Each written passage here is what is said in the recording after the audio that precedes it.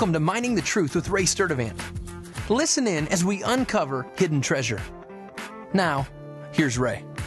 Hi, I'm Ray Sturdivant. Today we're continuing our stories about a mission trip we took to Asheville, North Carolina with Time to Revive. And today I have my sister-in-law, Cherry, with me today. Welcome, Cherry. Hi, Ray. So you've got a great story that we all participated in where the Holy Spirit actually spoke to each one of us in an encounter. Can you tell us a little how this got started? Well, actually, on the third day of Asheville, we were going into the community to pray for the business owners. And earlier that morning, my sister Christy had been praying, and while she was praying, God gave her a vision of a couple. And this couple, one of the members of the couple was a woman with dark hair and a ponytail.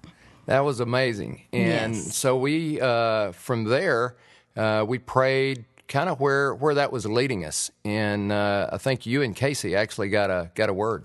Yes, we did. Actually, we were driving down a street, and there was a sign that said trauma. And I looked over, and the Holy Spirit, trauma. We need to go to the trauma center. And Casey said, trauma center. So here we go, going to the trauma center.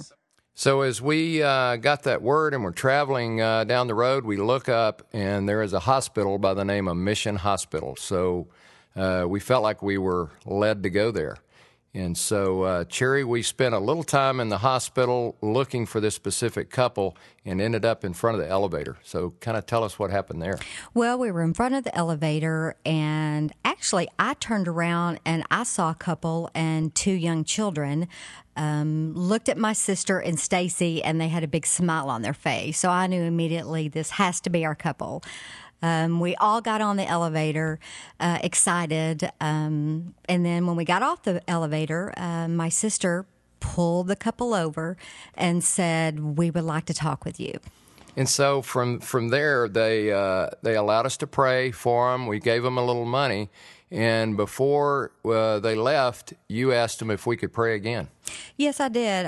The Holy Spirit just said specific. So I asked them, do you have any specific need that you would like us to pray for? And you know, when we did the second prayer and got finished, they told us that he had actually fallen off of a ladder and had suffered trauma to his back. It was such a crazy experience to have the Holy Spirit speak to each one of us individually to lead us to a specific couple to actually give them some money and pray with them, and we were the ones that were blessed. I know the couple was, but just to have the Creator of the universe speak that intensely and on our level where we could all find where he was leading, it's just an experience that you can't really describe. And it's just an encouragement for all of us to learn to be sensitive to the leading of the Holy Spirit. And this is available to any of us. We can all do this. I'm Ray Sturdivant, Mining the Truth. Thanks for listening to Mining the Truth with Ray Sturdivant. If you have questions or comments about the show, visit us online at miningthetruth.com. Thanks again for listening, and join us tomorrow as we continue to uncover hidden treasure.